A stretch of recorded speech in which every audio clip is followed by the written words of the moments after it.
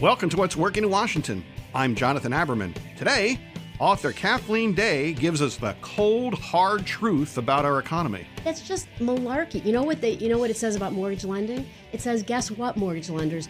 From now on, when you lend someone money, you have to assess whether they can afford to repay it. Now, that may sound ridiculous, and I'm sure listeners will say, well, that's ridiculous. Of course, they wouldn't lend money to people who couldn't afford to repay it. It's exactly what they did because they had a short-term view of things.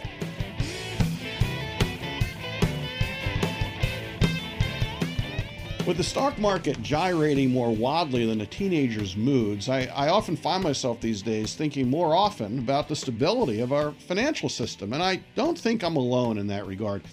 With that in mind, I recently ran across a new book written by a local expert and part of our community, and she provided some very interesting insights into the real challenge and tension that exists in regulating the financial markets in the United States.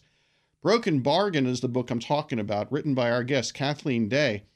It's really got some things that, as a former member of the financial service industry, they really rang out to me as important to talk about. And we're going to do that today. We're going to talk about how the financial service industry has gotten where it's gotten to, how our society deals with the inherent conflict of a financial system that rewards profit within the context of providing financial security for our citizens. Kathleen, first of all, thanks for coming and spending some time with us today. Thank you for having me, and I so appreciate your endorsement that you found it a rewarding read. Well, I think that in our community, it's really important that we have context. It really lacks in many circumstances. You know, things can come out of the left field. And one of the things I like most about Broken Bargain is that the financial crisis of 2008, the stock market crash of 29, the quite possible financial crisis that will occur at some point in the future, there's a recurring pattern. And I think that's a place to begin. You called the book Broken Bargain. What's the bargain that you're talking about? What's been broken about it? One of the things that I discovered in writing this book is I learned really how the corporate form developed. And an incorporation is something that the government has to give to an organization. And a lot of people, going back to Jefferson and Hamilton, their argument, a lot of people think of it as an argument over a bank, but more fundamentally, it was over, does the federal government have the right to grant incorporations? And Jefferson didn't want that because he thought they just fought a revolution. He thought Bank of England, kings and queens, we don't want that. And Hamilton said, yeah, I get the dangers, but we are not just going to be an agrarian society, and we really need a stable national currency, and we'll need a national bank, and a national bank is, by definition, incorporated by the federal government. So what I discovered in writing this book is that the history of the development of the shape of the corporate form is tied inextricably with banking. American bankers created the corporate form that America then exported everywhere.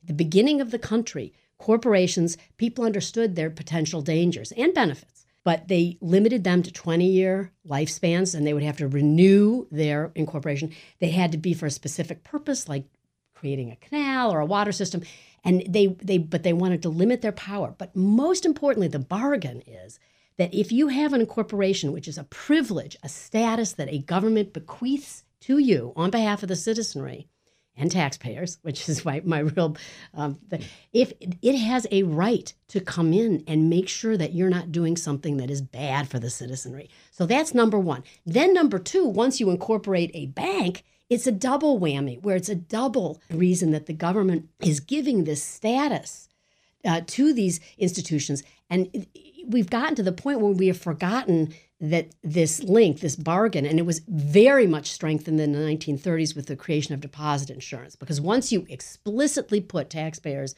liability on the line, that FDR did not want to have the creation of deposit insurance because he thought it would cause moral hazard, making bankers act irresponsibly.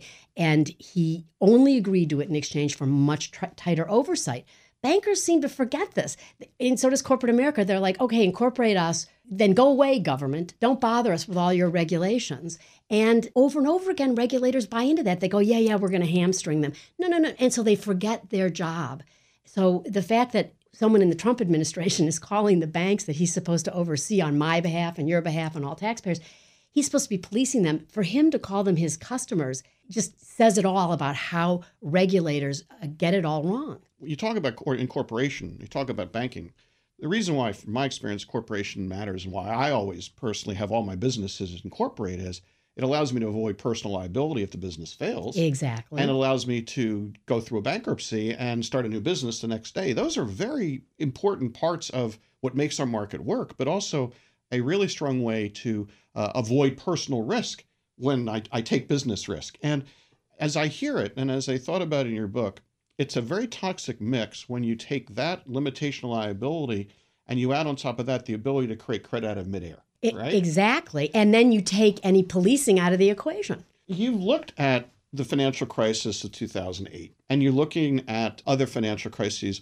What are some of the hallmarks of a financial system that's out of control or out of kilter? One of the hallmarks is the Kool-Aid, which is a reference to Jim Jones. But on Wall Street, it's a name for ridiculous premises that people, some know is ridiculous, but use it anyway. But a lot of people buy into that in hindsight is ridiculous. So, for example, in the most recent crisis, the Kool-Aid was home prices never go down. And even people like Alan Greenspan, head of the Federal Reserve, and Bernanke, who was at the Federal Reserve but not chairman, they were all saying that. And there's an economist at Yale, Schiller, who won a Nobel Prize for his work in behavioral economics. He has said, go back and you can see that's just demonstrably untrue. It was ridiculous for people to think home prices would never go down or would always go up. That's just ridiculous. In the savings and loan crisis, the Kool-Aid was, oh, we can grow out of our problems. When really they should have been put out of their misery, those banks. We had too many banks. Savings and loans are specialty banks that specialize in mortgages. We didn't need all that. They should have been put out of their misery, not allowed to stay in existence and grow into an even bigger problem. So, for example, you talk about that the conventionalism of Kool-Aid. I could say that the internet bubble was built upon the Kool-Aid that the world is going to change dramatically and sock puppets are going to be worth $1 billion. Yes, and also, right? If you remember at that time, going in, it was the internet bubble.